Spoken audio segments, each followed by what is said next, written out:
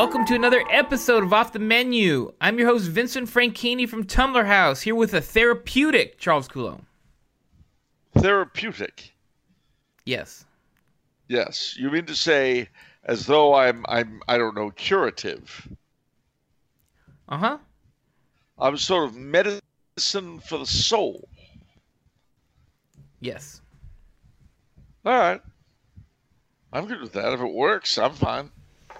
Listen, these days, if anybody can get any healing out of anything, I'm all for it. And if I'm therapeutic, ladies and gentlemen, I'm only too happy so to be. What's new, Charles? Oh, funny you should ask. We did a Thanksgiving show. People were shocked and surprised. That was great, yeah. It was. It was a good show. It was fun. But Thanksgiving is over and done with. No more Turkey Day. And when you see this, ladies and gentlemen, although we're doing it on late Saturday night, my time,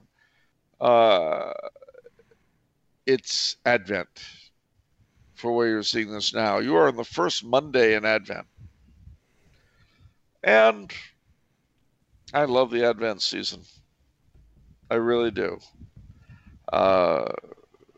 We should try to keep it like Lent if we can. That's probably easier under COVID-19 restrictions. No Christmas parties this year. So if you want, you can really keep Advent like a real Lent and not make all of the allowances you have to make normally, i.e., I'll keep it like Lent except for the 15th, which is the office party. You don't have to do that this year. But what you should do, if you do keep it like that, is block out the dates, the particular feasts that you will allow yourself not to fast and abstain. And what am I talking about? Well, December the 6th, St. Nicholas's Day, for all you Barese. You know who I'm talking about, Vincenzo. Oh, yeah. You know what I mean by Barese. People from Bari. People who come to New York and establish crime empires and then move out west after a couple of generations, carve out another one, and then turn legitimate. No, I'm not saying there's anything wrong with that. I mean, and believe me, it's not just the crime families themselves that profit. Their various hangers-on and consigliere and you know, the rest of us people who. But as your Uncle Giovanni told me, kid, you're close to this family, but you'll never be Italian. Words to live by. But no, seriously.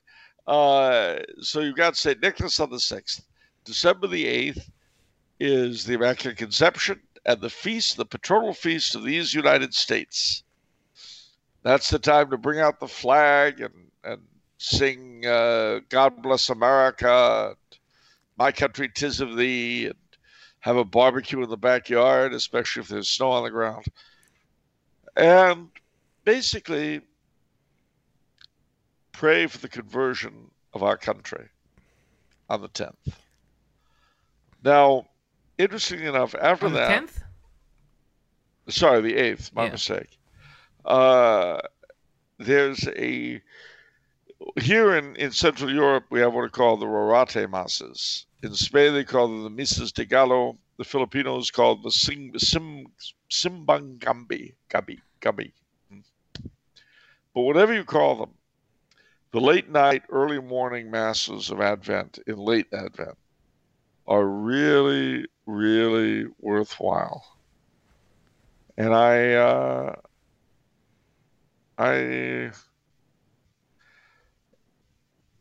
they're wonderful and they're sublime, and if you can get to them, whether in Central Europe, in Spain, in the Philippines, or in the United States, in any parish that reflects those traditions, and there are a lot that do. St. John Cantius's Rorate Masses in Chicago are famous. And in Southern California, the Filipinos, the Simbang Gabi is a big deal. And then toward the end of it, the Mexicans in places like, I don't know, Olvera Street, will have these sorts of plays. Los Pastores, Las Posadas, anything like that that you can get in on, do. December 16th is Our Lady of Guadalupe. But my advice is that if you get the Christmas tree, and I recommend you don't until Christmas Eve, but if you do get the Christmas tree, don't decorate it until Christmas Eve. Put your creche out, your nativity scene, but no infant Jesus and no three kings. And string up all the Christmas cards if you still get them. That's kind of a dying custom, though, isn't it? Christmas cards. Which is a pity. If I were at home right now and I were going to go out to buy Christmas cards, I would go to the Huntington Library and I would go to Vroman's and I would get old masters painting, religious paintings. Send out religious Christmas cards, ladies and gentlemen. Don't send out reindeer going into barns and things like that.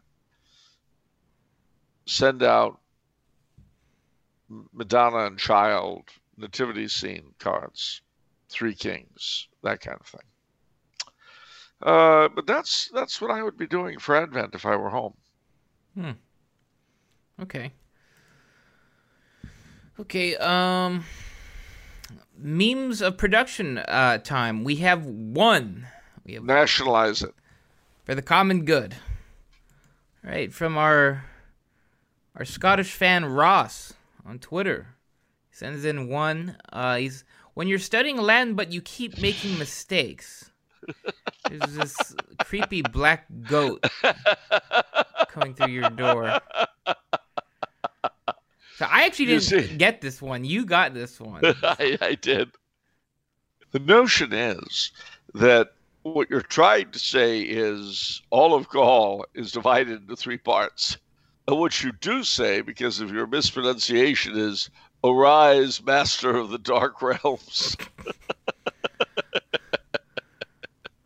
Oops. Oops, indeed. Study your Latin very carefully and don't mispronounce anything. Yeah, I didn't know they use Latin for that bad stuff. Yes, they sure do. In fact, there was an old Universal Pictures movie from the early 30s called The Black Cat, starring Bela Lugosi and Boris Karloff. And Boris Karloff plays the Satanist high priest, and he has this incantation. And the incantation is Cum grata salis, cum grata salis, cum grata salis, which means with a grain of salt. Okay, time for the questions. Oh, the questions. All right. What do we got? First one's from Anita. Congratulations to Mr. Coulombe on the Kaiser Karl book, which I just finished. Thank you. I am currently reading Sean Leslie's Ghost book. Next up, the Holy Grail book and Star Spangled Crown. I've also greatly been enjoying Off the Menu. It cheers me up greatly. I also find myself seriously considering the merits of monarchy. All right. Anyhow, the questions for Mr. Coulombe.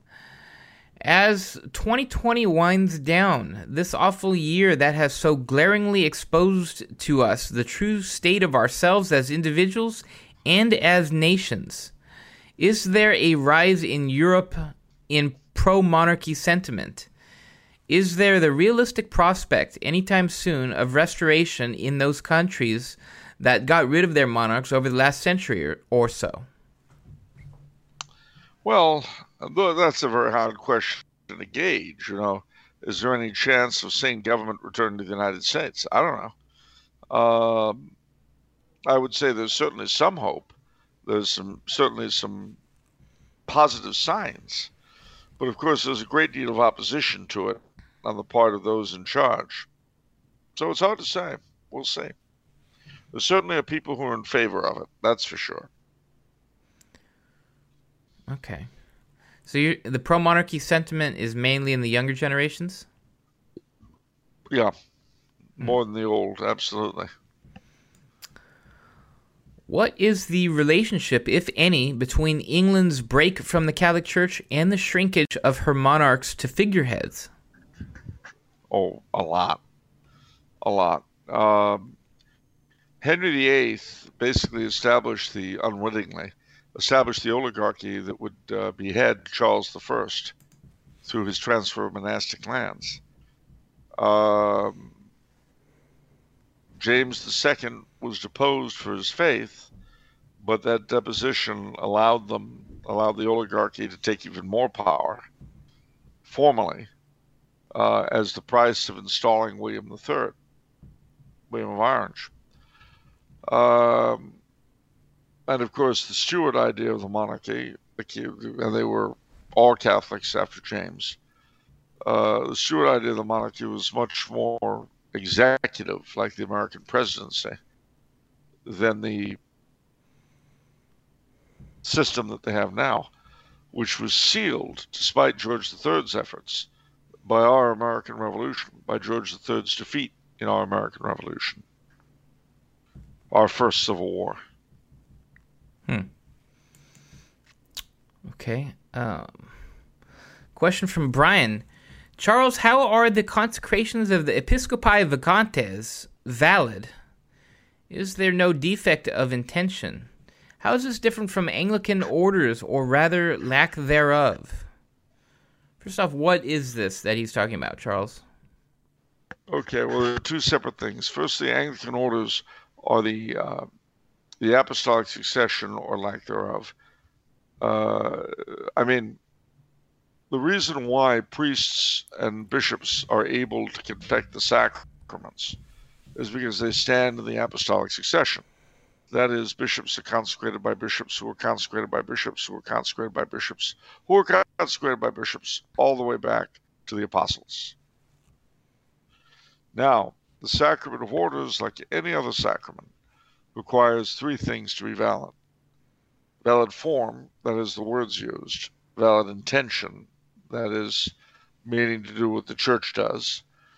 And a valid matter, that is to say, using whatever it is that the oil?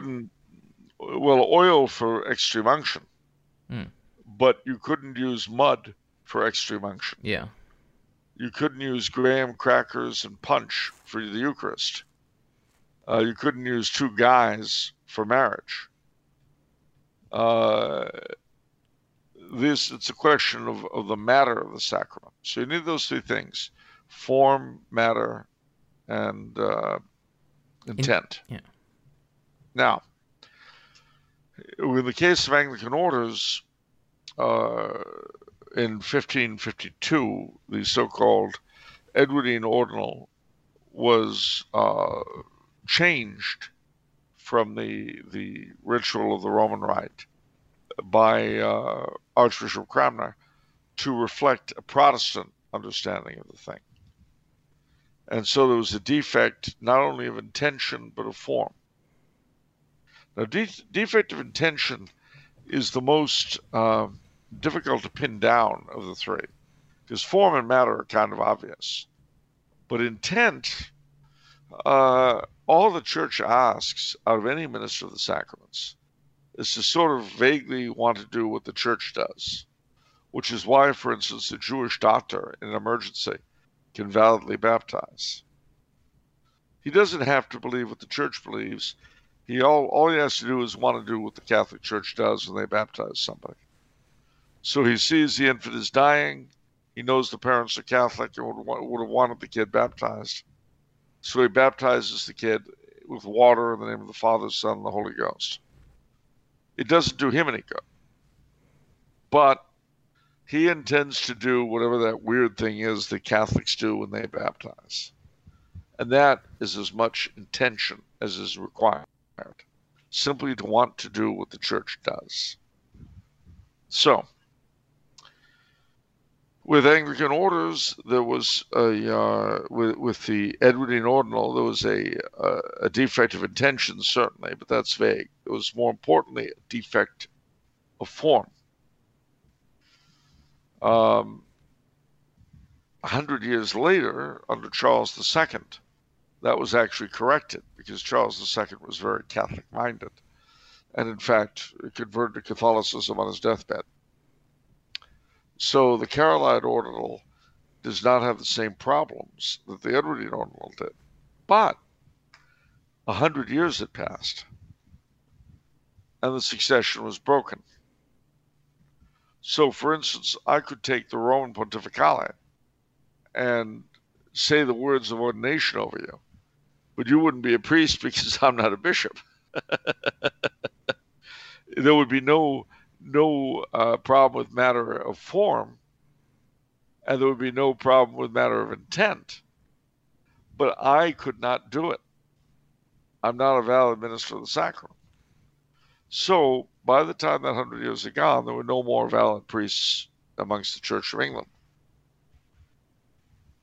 Now, with the Episcopi Vagantes, these are people who at different times, and we're talking about folks like Rene Villatte,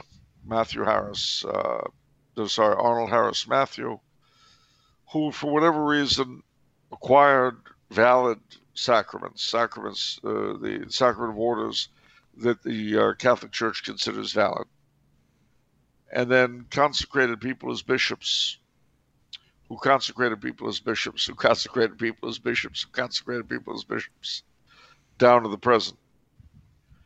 Now, why are they valid? Well, they're valid because usually the Roman pontifical is used. Not always. So you always have to check.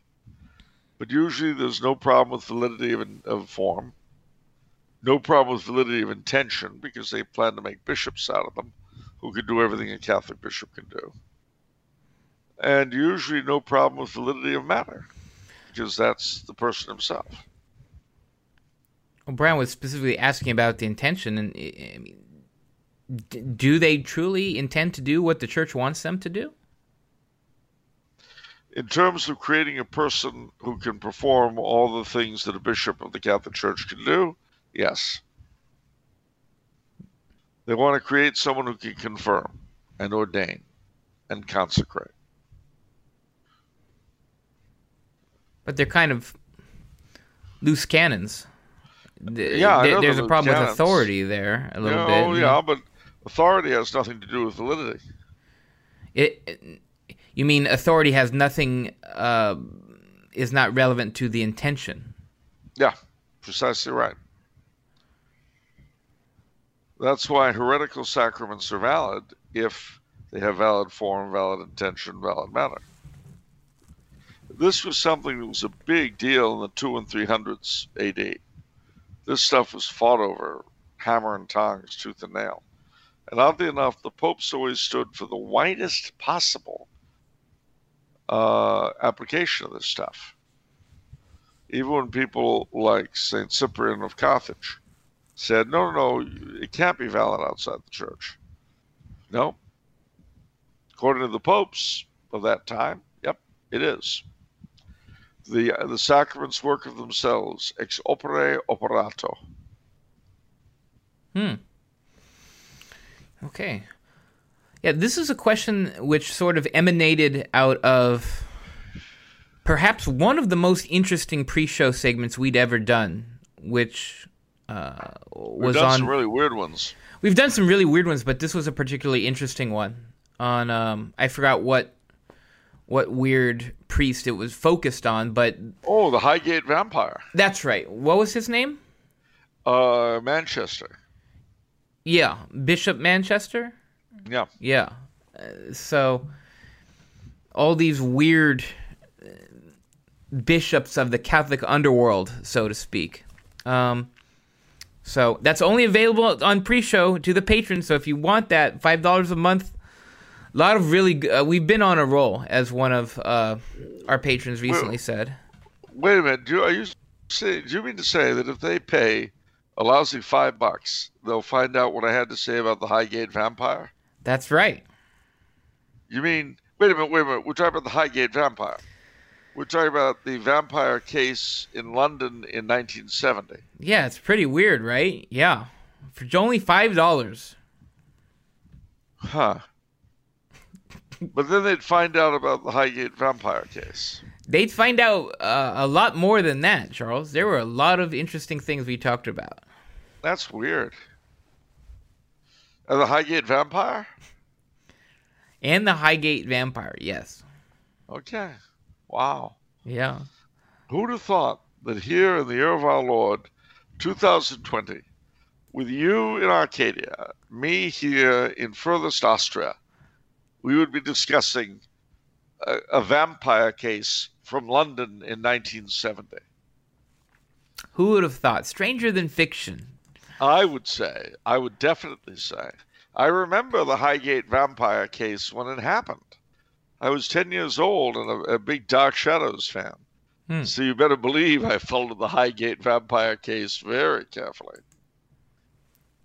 Okay, a question from Michael. Could Mr. Coulombe discuss the integral humanism of Jacques Maritain? He could, yes, definitely. And if so, would Mr. Franchini be so kind as to request that he do so? Yes. I don't know, would he? Yes, would he? I would. Charles, I humbly request that you please do so. There was a man once named Jacques Maritain.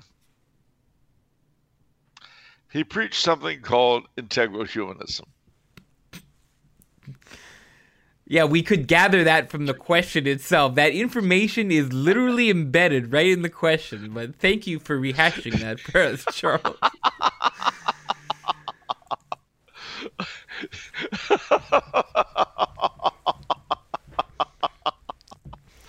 All right, let's control ourselves, shall we? All right. Basically, there was a French thinker and philosopher of the Royalist persuasion called Charles Maurras, and his doctrine he called integral humanism. Integral nationalism. Maritain had been a disciple of Maurras, and he wanted to be, shall we say, a little bit wider and so forth than that. And so he applied Maurras's teaching on a wider scale, and for him, integral nationalism became integral humanism. Now, more than that, it's hard for me to say because I haven't read that much Maritain. In fact, the only one of his books I was able to get through was his last one, The Peasant of the Garonne, in which he basically reneges on everything he taught. Well, the reason is that he felt himself responsible for a lot of what happened after Vatican II. And he really didn't like a lot of what happened after Vatican II. And so, in The Peasant of the Garonne, he re-examines his own thinking, his own ideas. So while I can't recommend a lot of Maritain's books, I will and shall recommend The Peasant of the Garonne. You see, he was a close friend of Paul VI, and Paul VI applied his integral humanism in ways I really can't explain because I don't understand them, to the problems of our day, and came up with various of his answers. Answers which, in retrospect, weren't all that hot. This has no relation to integralism, right? No. I mean, you really haven't even... Yes and no. It does in the sense that integralism, Maurras applied the ideas of integralism to nationalism, hence integral nationalism. What Maritain tried to do was to apply integralism to humanity as a whole. And that becomes very, very difficult because humanity as a whole is pretty vague. You know, in other words, when you're speaking of a Catholic people, or even of the Christian peoples as a group, that's one thing. But the intellectual, the mental universes inhabited by the other non-Christian peoples of the planet are extremely different from each other and from us. It's not like Buddhists and Hindus and Muslims and Jews are closer to each other than they are to us. No, they're as alien to each other as they are to us. This guy was he a contemporary of either Desjardins or Yeah. von Balthasar? Because it seems like he's trying to do the same thing. These people want to do this all-encompassing truth that's underlying everything that is Yeah. that just misses the mark. Well, it does, but if you think about the period they lived in, and you think about what ultranationalism and particularism did, you could see what they were trying to revolt against. And, of course, their solutions are often worse than the problem to begin with. But still, you can understand why they did what they did and why they said what they said. Okay, so you're not exactly a big advocate of Maritain. No. I'm not an advocate, but I also don't hate his stinking guts either. Okay. Right, a bunch of questions from Anastasius. Oh, man. He's a new patron. He comes out guns blazing. All right, he says, Dear Mr. Coulombe, in one of the episodes of Off the Menu, you spoke about the Holy Roman Empire as a continuity of the notion of Rome as a political entity representing the Christendom. I really like the idea of all baptized Christians being part of the empire and the collapse of the Holy Roman Empire being interpreted as nothing but a long interregnum. But how come that even in the medieval era, subjects of other major Catholic countries such as France and England never saw themselves as part of the Holy Roman Empire? Actually, they did. The proof of the pudding is that on the Good Friday collects, at the Exultet on Holy Saturday, they prayed for the emperor. Henry VIII and Francis I competed with Charles V to be elected Holy Roman Emperor in the election of 1517. And when Henry VIII broke with the Church of England, he declared his independence from the Holy Empire. So the fact is they actually did consider themselves part of it. It's just that being part of something was not the oppressive, I'm on top of you now, you worthless dog, by the way, it's COVID, you better hide in your house, sort of governance that we're used to. What? That was a great modifier description of our government. Yeah, it's not the same. I mean, we live under people who own us and micromanage us, and the medievals were benighted people who didn't understand, and so they were not micromanaged and ruled in the way we are. Right. What? Look, when you're talking about lesser breeds without the law who don't understand that you're not really governed unless you only do what you're permitted by your masters to do from second to second and moment to moment. Happy Thanksgiving, by the way. How many people did you have? I hope you celebrated outside. Did you wear masks?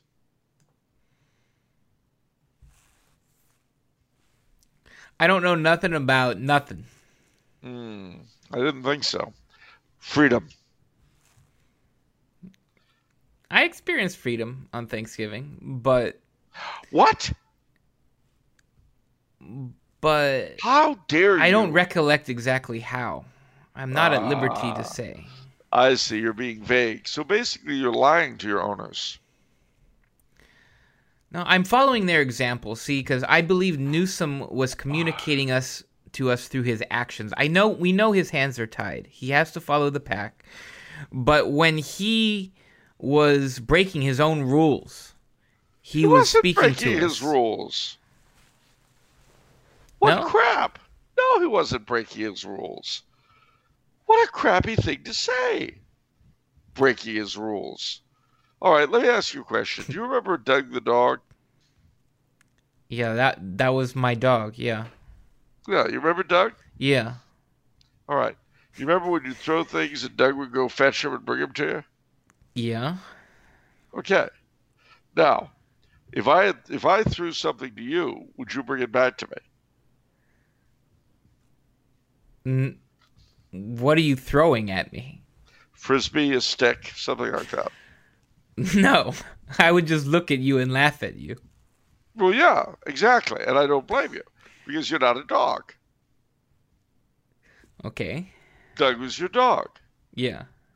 All right. Now, does the fact that you would not fetch a stick or a frisbee for me make you a hypocrite when you had your dog do it? No. No, No. of course not. Because Doug was your dog, you were his owner. Got it. Okay.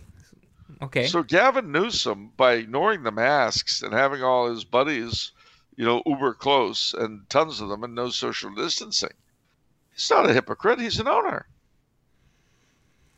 You're not a hypocrite if you don't do what you have your dogs do. I get it. I see. Yeah. I think you should apologize to our master. He's good to us. He lets us live. Notice he hasn't ordered us to jump off a bridge or to kill ourselves. He could because he owns us. And it'd be his right. And you have the unmitigated gall to jibe at him because he's simply exercising his right as a master. You see how bad you are? I do now. Good. I'm glad I've helped you with your needs. Okay. And let that be a lesson to all of you out there with your resentments, your foul. Oh, my masters do what they want, but they won't let me. Well, you know what, kids? We don't have that right to criticize our owners. We should feel grateful they own us. Okay. So our goal should just be a good dog. Yeah.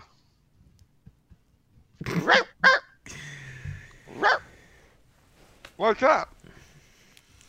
Okay. And if we're good, we'll get a pat on the head and maybe an extra milk bone. All right.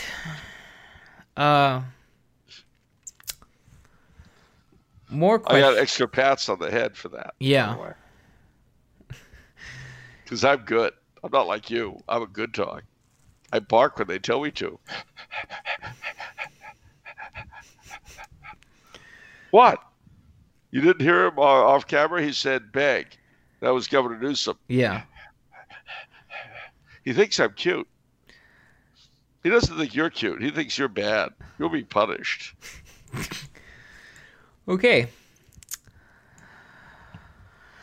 G.K. Chesterton believed France and England were also a continuation of Rome, but what justification did they have to be politically separate from the Holy Roman Empire? Well, they weren't, for the reasons I mentioned. Why did Chesterton think they were? Oh no, he believed they were continuation too. Okay. Was there at any point in history any claim by the Holy Roman Emperor on Christian people outside the borders of the Holy Roman Empire? That's a really good question. And I'll tell you,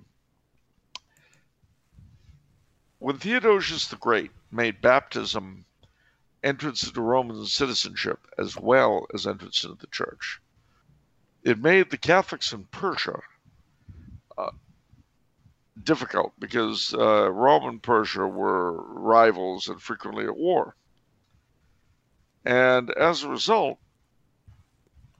until the rise of Nestorius, the Persian emperors, Yazdegerd and people like that, persecuted the Christian Persians horribly. Then a funny thing happened. Nestorius was condemned and fled to Persia. And the Persian emperor of the time, I forget his name, basically backed the purging of the Orthodox from the Persian church and put the Nestorians in charge. And from that time on, the Nestorian church in Persia no longer had trouble with the government because they were the church. And they eventually, their missionary efforts spread from Persia throughout Central Asia all the way to China. So it was kind of a strange situation. And it was similar with Persia and Armenia and all that because they all became Monophysite, which was the opposite heresy in Nestorianism. Nevertheless, uh, there was still a connection with Rome in the sense that the prayers for Christian rulers that had been the prayer for the emperor was maintained in the liturgies of all these peoples. Hmm. So very vague, but still sort of kind of there. Right. So that's it. Those are basically the only times. Yep. Okay. So he goes on to say, since a large number of Iranian young people recently became interested in monarchism and Pahlavi's westernization, I think there is now a good opportunity to evangelize the country, considering the fact that Pahlavi monarchy was probably the most Christian-friendly regime in Persian history. Yeah, very true. The Shah's wife and his sister, an Iranian minister of culture, were all Roman Catholics. Yes, very true. Shah also built a number of beautiful Catholic churches in Iran, in many of which were destroyed or closed by Muslims in 1979. What is your advice for evangelizing a group of people who are ardently monarchist and pro-Westernization? Well, I mean, the very fact that the Pahlavis were pro-Catholic, uh, I mean that should be repaid by Catholic Iranians. You know, there was some rumor that the Shah himself had converted at some point. I know that. I heard it growing up.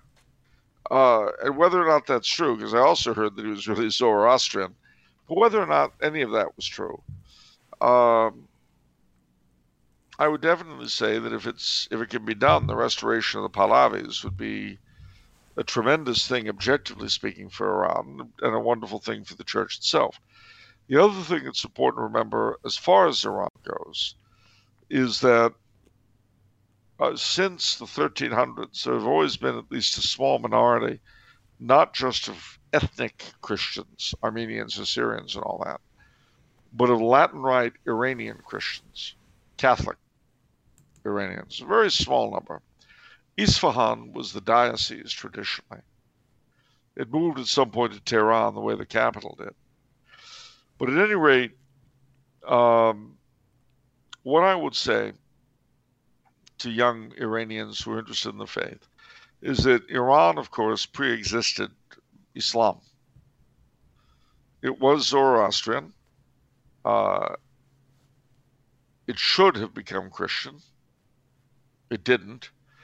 And as a result, it became Muslim. But like every other nation, including my own, Iran will only fulfill itself and complete its vocation if ever it becomes Catholic. Now, mind you, at that point, Iranian Catholicism would be deeply native, as much a part of the culture as it is in Italy or Spain or Austria or France, because that happened gradually. It won't happen all at once. If you try to evangelize your country as things stand, you have a better than average chance of becoming a martyr. I'm very sorry to say that, but it's true. Nevertheless, the blood of the martyrs is the seed of the church.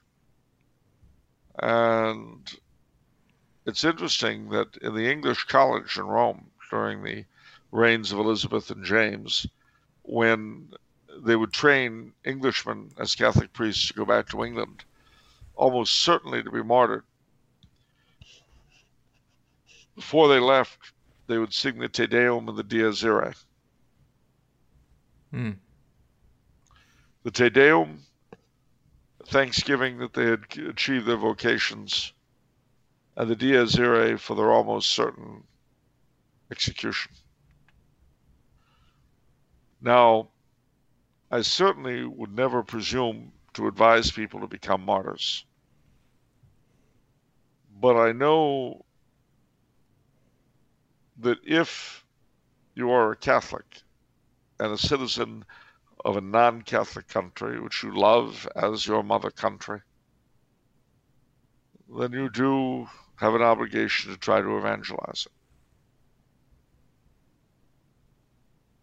it. As far as individuals go, if you try to go back to Iran and make converts, you'll probably die.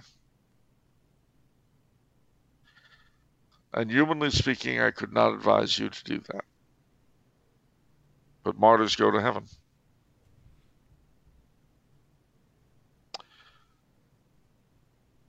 You have a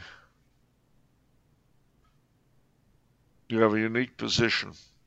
Yours is an ancient and honorable and noble culture, which, however, can only find its full fruition within the faith.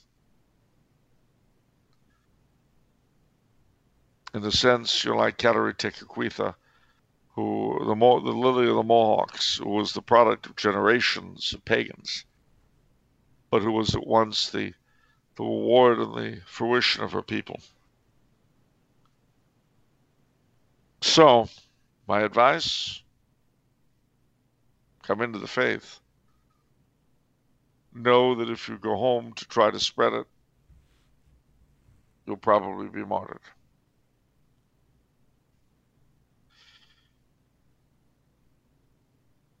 I can't advise you to do that. But if you do, I can ask you to pray for me and for Vinny, and know that you'll certainly have our prayers.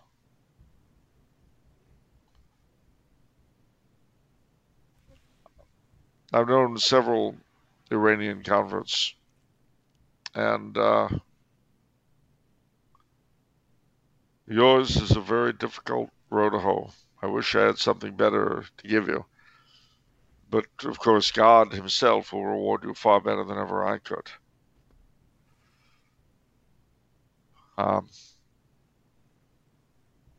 Reza Shah Pahlavi was a very noble man, humanly speaking. Yours is a great country. You know, I don't know if I've ever mentioned this during the show, but when I was at New Mexico Military Institute, I had a classmate named Navid Amizadeh. His brother was named Dawood, and they were both cadets. Dawood was the year ahead of us. Navid was my classmate. Navid was a good friend of mine. Well, the 79 revolution broke out while we were there at school. And Navid and Dawood's parents were killed.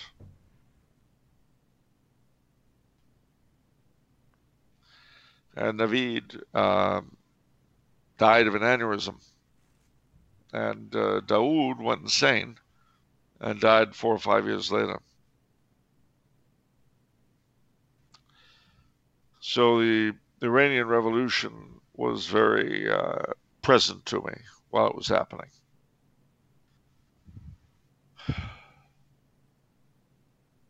What can I tell you, Anastasios? What can I tell you?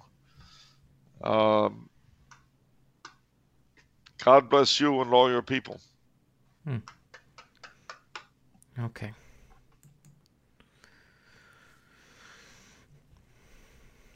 You've never said that before.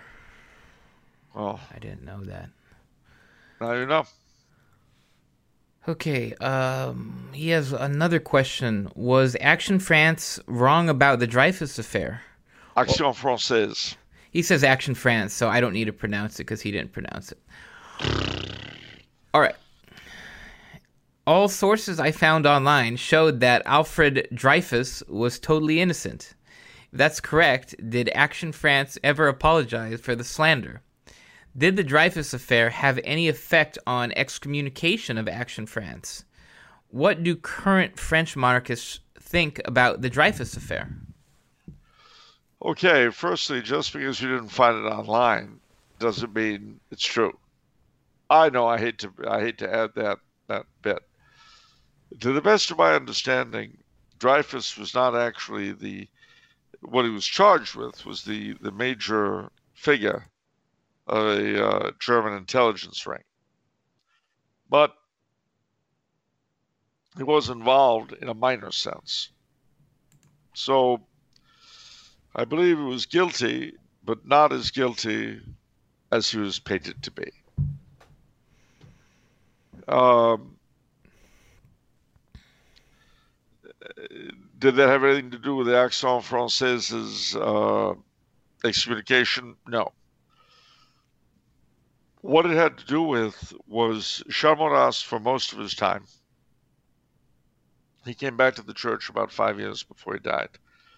But for most of his career, Chamorras, the philosopher and animating spirit of Action Française, was, although he pushed for the position of the Catholic Church in society, had said that France is Catholic, full stop. But he was not a believer.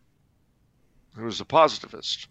And so he saw the importance of Catholicism being simply the fact that it incarnated the spirit of France.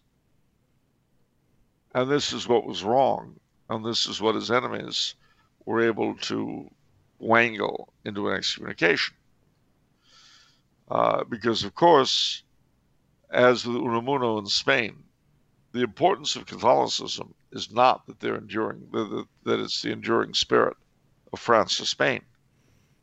The importance of France and Spain is that they are expressions of Catholicism. But having said that, the very first thing Pius XII did when he became Pope was to lift the excommunication against Action Française without asking anyone to retract anything. In fact, the excommunication of Action Française was not only unjust, but it split the church in France as badly as the Ralliement under Leo XIII had done. And it was, in my humble opinion, as equally ill-judged.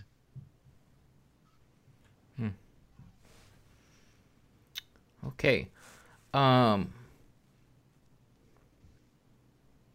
Anastasius has a really nice PS that I'm going to read, and it's interesting to comment on. I am now translating lots of traditional Catholic resources and devotional writings into Farsi, most of them for the first time. I am also translating Belloc's Europe and the Faith.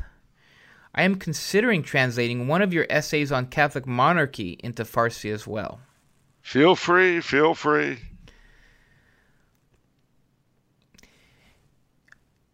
You know, you can't overstate the impact of translating like that. I mean, think about that. So many Catholic resources are probably not available in Farsi because there's not really that much money in it, for one. No. And so just the act of translating that and making it available, in my opinion, there's going to be so much fruit from that. It's really, I think, hard to even fathom. You know, if you really just think about it for a second, the dissemination of that information in this, you know, it's really one of the few things that where good takes advantage of this age of information and where information can spread like that. It's really that's really such an incredible endeavor, Anastasia. God bless you for that, because I mean, that's unbelievable. I mean, imagine like if we didn't have writings of, you know, Teresa of Avila, you know, Thomas à Kempis, all these other, Dom Guéranger, you know, that such a deprivation. So many of these great books that are on our shelves. I mean, practically all the saints, really. Yeah, pretty much all the saints. It needed to be translated. And these people who live in these countries don't have access to that. You know? Yeah, it's true. So, it's really wonderful. Okay. I must say that I'm Anastasius, I am very, very touched. I mean, I'm touched. Well, you know, my brother's best friend, who just died just before I came here to Austria, Arman Esfandiari, was, as you might guess from the name, Persian. He was actually half Persian, half Polish. His mother was a Polish refugee in World War II who went to Iran after the fall of Poland with the Germans and Soviets and met her husband. And then they emigrated to LA. But Aman, the only phrase in Farsi I know is Bale, Bale, Babajun, which means yes, yes, dear father, which we would always hear him say on the phone. Bale, Bale, Babajun. Mm.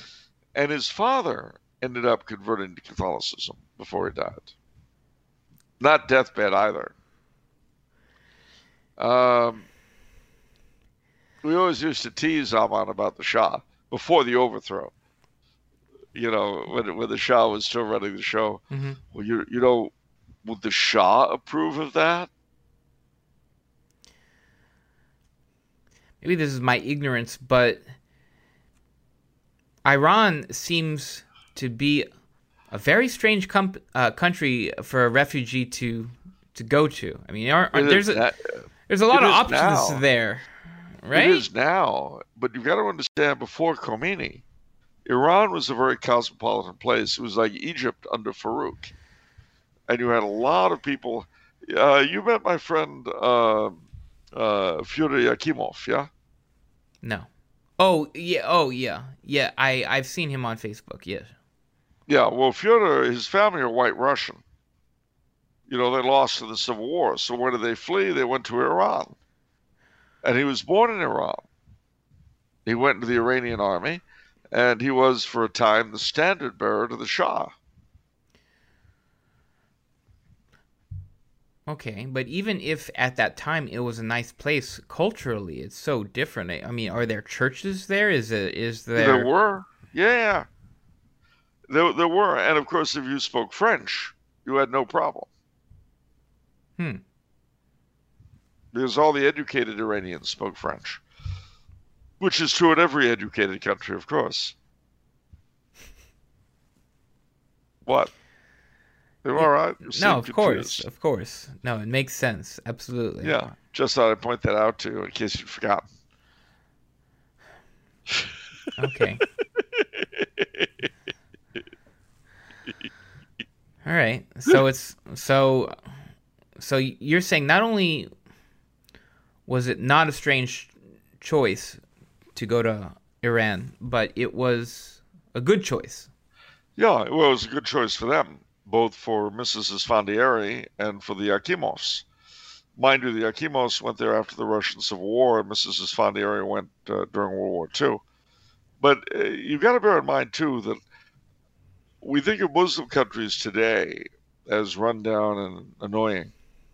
But places like Iran, Egypt, Morocco, even Turkey, in Constantinople, were very cosmopolitan in those days.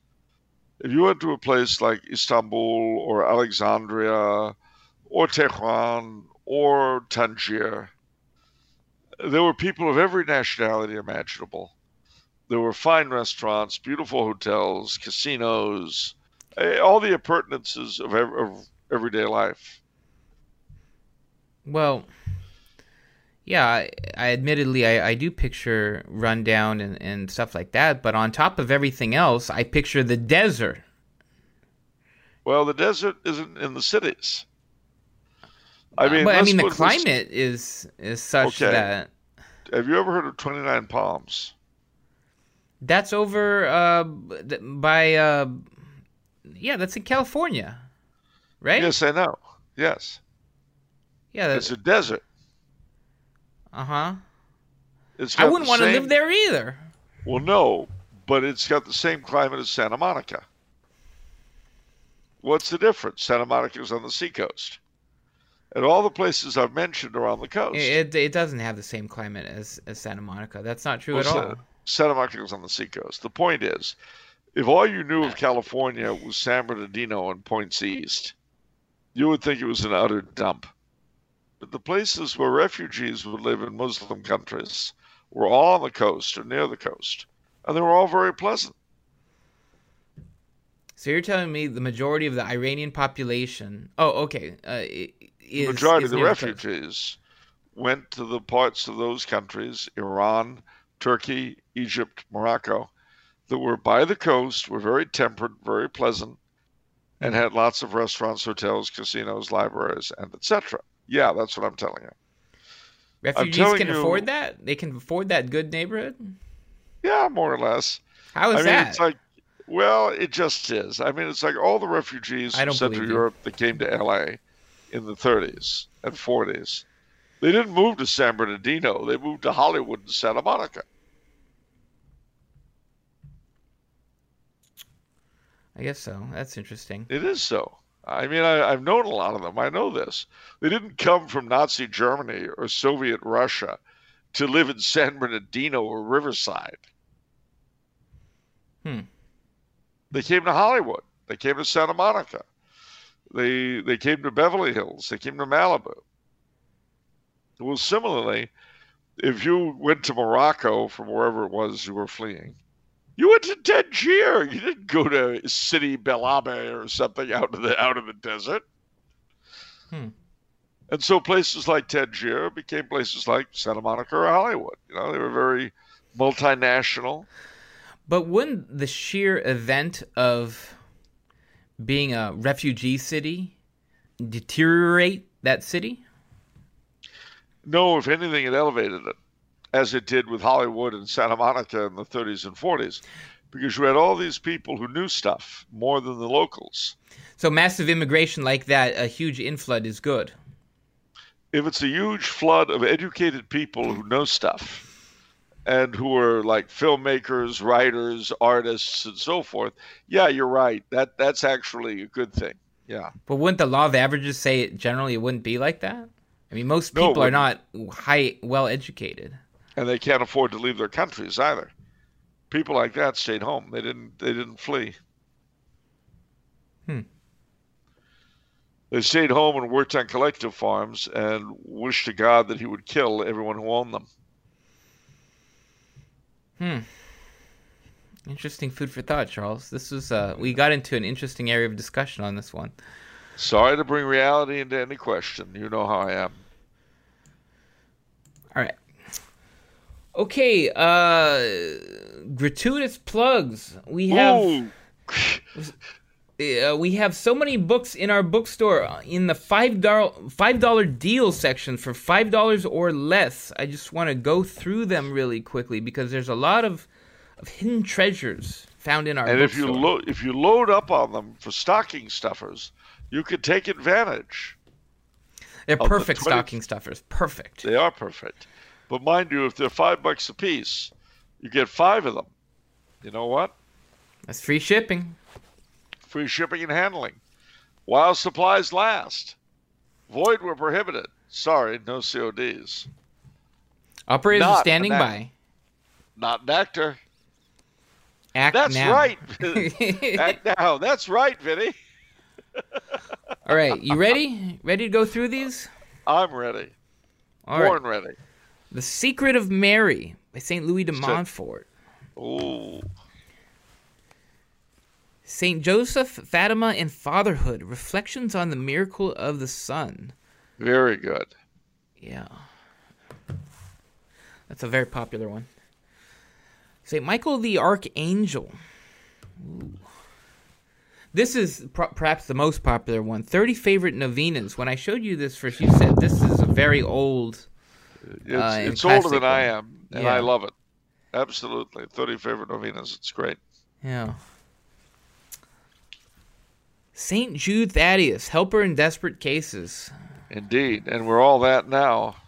That's right. We should all be praying to St. Jude for help. Constantly. Our Lady of Fatima's Peace Plan from Heaven. Another older one than me. Yeah. The Reign of Christ the King in Both Public and Private Life by Michael Davies. Very worth reading. And I remember Mike very well. He wrote a lot of epic books. He sure did. Yeah, he was an important person. This is another very important one. Devotion to the Sorrowful Mother. I think that's partly inspired by Father Ripperger because he's very into Our Lady of Sorrows. Yeah, the devotion, the Seven Sorrows devotion. Oh, this is, here we go. We get to do this. Devotion to the Precious Blood. Guess who else has it? Charles, Yep. That's his. So, we talked about that a couple episodes ago. So that's interesting. I need to get into that. Favorite prayers to Saint Joseph. That's a big one. My mom is a huge fan of Saint Joseph. You know, they say that each member of the Holy Family has their own special millennium. That Jesus, his, millennium was the first, the first 1,000 years after his, life. And then it was Mary. And then now it's Saint Joseph. I'm agnostic on this, but what do you think, Charles? You think that's possible? Because apparently there's a lot of stuff going on in Brazil over Saint Joseph, if I'm not mistaken, or I don't know. I'm agnostic too, but I'm all for it if it's true. That would be interesting if Saint Joseph was really starting to get involved, because he's always overlooked, And what did Leo XIII tell us? Go to Joseph. Joseph is the patron of the Universal Church. That's kind of a big deal. Yeah. And with all this, what's the word? You're not going to say it. No, you're not going there. Leave Cardinal McCarrick out of this. It's not his fault that his reign of slime was carried on with the assistance of many people who are still in positions of power in the church. Leave it alone. No, but all this effeminacy. Hey. Men not knowing how to be men. Men addicted to pleasure. Hay is not a refuge. Hay is what horses eat, Charles. No, it's an objection based upon your not being nice. Oh, okay. That makes sense. Yeah, all my right. Tone. All right. As long as we got that one down. The Agony of Jesus, a meditation on our Lord's agony in the garden by Padre Pio. Padre Pio. Yeah. Okay, and saving the best for last, Uniformity with God's Will by St. Alphonsus. And this is perhaps the best value, Secret of the Rosary. Secret of the Rosary. St. Louis de Montfort. Yeah. That is another one that's older than I am, and that edition has been around forever, but it's really worth it. Oh, yeah. There's a reason why it's been around forever, because it's great. It keeps selling. So all of these, not all of them are $5. Some of them are $2. But they're all under $5. So under $5. So get a ton of them. Get $25 worth. Get your free shipping and handling, and stuff them stockings. Yeah, and so these I think are appealing because you don't have to be a big-time reader per se. These are bite-sized little resources that are pretty important. Anybody can, can enjoy this. Yeah. But it's 56 big pages. 56. Yeah. So, and the thing about these is that a chunk of them are prayers. And these are only probably less than half of what we've got. Just looking at the inventory, we have a bunch of them on hell. What is hell like? But I figure, with our people, that's not relevant to them. Oh no, do you have the Daily Pilgrimage to Purgatory? The Daily Pilgrimage to Purgatory? I have not heard or seen that one ever. All right, never mind. No, tell us about that one. That sounds fascinating. No, that's fine. It's not important. I don't think that's by Tan, though. Most of these, actually, in addition to that, most of these, practically all of these, are from Tan books. Well, you know why? What Tan did, I think Devotion to the Precious Blood was originally, by the Benedictine Convent of Perpetual Adoration in Clyde, Missouri. Now, they put out a lot. The Benedictine Nuns of Perpetual Adoration in Clyde, Missouri, put out a ton of little pamphlets. Yeah. There had a lot of them. And when I was a kid, they were the mainstay of a lot of parish pamphlet racks. but the nuns don't do that sort of thing anymore. And so Tan took it off their hands, kind of like the Confraternity of the Precious Blood books, which used to be everywhere, and which Tan now publishes instead. And yeah, we need to fill our churches up with these again. Perhaps it's not the time right now because in California, maybe it'd be nice if you could have masses in the churches first, and then maybe talk about other things. We can't. A lot of people don't know this. I think you didn't know this, but in California, we can't even go into the church. No, with good reason, because Governor Newsom isn't allowed into any. So he has to go to the French Laundry to receive communion. So yeah, a lot of people don't know how bad California off is in this area, but conversely, I didn't know that other states were doing better. Some of them are. But if it makes you feel better, Governor Newsom went to the French Laundry restaurant without a mask and all his friends, without social gathering and so on, without social distancing, so he could receive communion. Why? Wait, what? What? Why could he receive communion? Well, because you can't go into a church and receive communion, so he had to go to the French Laundry restaurant with all of his buddies and pals and no masks, so he could receive communion. Well, you don't think our governor would just go to shake his groove thing with his buddies in a famous and expensive restaurant in violation of the law? You don't think he would do that just for a good time, do you? I do think he would shake his groove thing for just a good time, yes. Well, I don't. I think he went there to receive communion privately with 75 of his closest friends.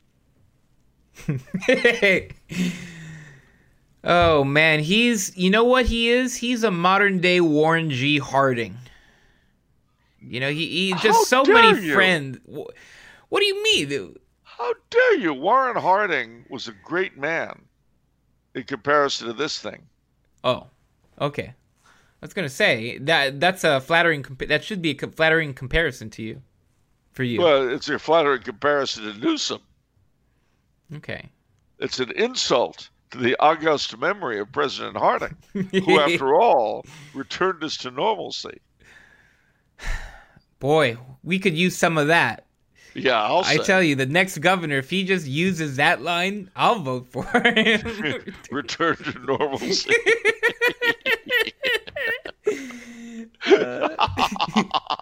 I mean, wait until we revive the Charleston. It's coming, I'm telling you. No politicians. I haven't heard that from any politician. And no one has half a brain to do that. Well, no one has half a brain, full stop. It's one thing to admit that you're a total slave of your master, and I'm happy to do that. But when your master's a half-wit into the bargain, it really makes it tough. I mean, we're wholly owned subsidiaries of morons. This is really difficult. Our masters are totally complete, and they're boobs. That's just difficult. I'm not saying it's bad because I don't judge my betters, but it is difficult. Yeah, that's true. They control everything. Kind of going on a tangent since we're just chit-chatting. In terms of the election and the voter fraud, my favorite comment on this was this person was talking about the conspiracy of it. And he says the whole thing is done in a Truman Show-like conspiracy. Have you seen that movie, The Truman Show? I have. So do you understand where so Jim Carrey's the center of a reality TV show, and literally his whole world is one giant conspiracy where he doesn't know it. And he doesn't know it. But just there's some truth to that. Where the media, everybody, it's like, well, no, there's no voter fraud. We don't see anything. Everything's fine, and everything's just. But they're better than we are. That's what you don't understand. Stupider than we are, but better than we are. Why do you say these things? Because I can. Why do you have to punish, Charles? Punish? What? I'm not punishing. I'm affirming. That is a euphemism. What? Let me repeat. All right, let me. You better get that checked out. You got a pretty nasty cough there. It's COVID. To make things very, very clear. All right, obviously I need to, and to do this, I need to quote the great H.P. Lovecraft. He alone can really make this stuff comprehensible. Now, how do I put this nicely? The thing is that in Lovecraft's mythos, if you will, there was this deity of sorts called Azathoth, the blind idiot god in the center of everything. Mm-hmm. And his servant, his messenger, and this is how I feel personally about our masters. He says to Lovecraft's persona in the book, "I am his messenger," the daemon said, as in contempt he struck his master's head. You wouldn't dare strike your master's head. No, I wouldn't. I'd affirm my master. You bet. Just because he's a moron doesn't mean he doesn't own me lock, stock, and barrel. And every one of us, too. Oh, well. What? Oh. I see. You think just because he's master, he should have two brain cells to rub together. Well, let me tell you something, buddy boy. Just because we're wholly owned subsidiaries doesn't mean we deserve to have an owner with a brain. All right. You're trying to parse that out, and it's not coming up nice. I can tell. I've known you since you were 8 years old, and I can tell you're trying to figure something out. Don't try. It's not going to work. All right, we've reached the end of our episode. We have, which leads us to one question. Wait, if it's Monday, what is it? Well, I would say, all things being equal, it's off the menu. But what about the soul you save? Well, if indeed you save it, it may well be your own. See you next time, everyone. God bless. Take care. And happy Advent.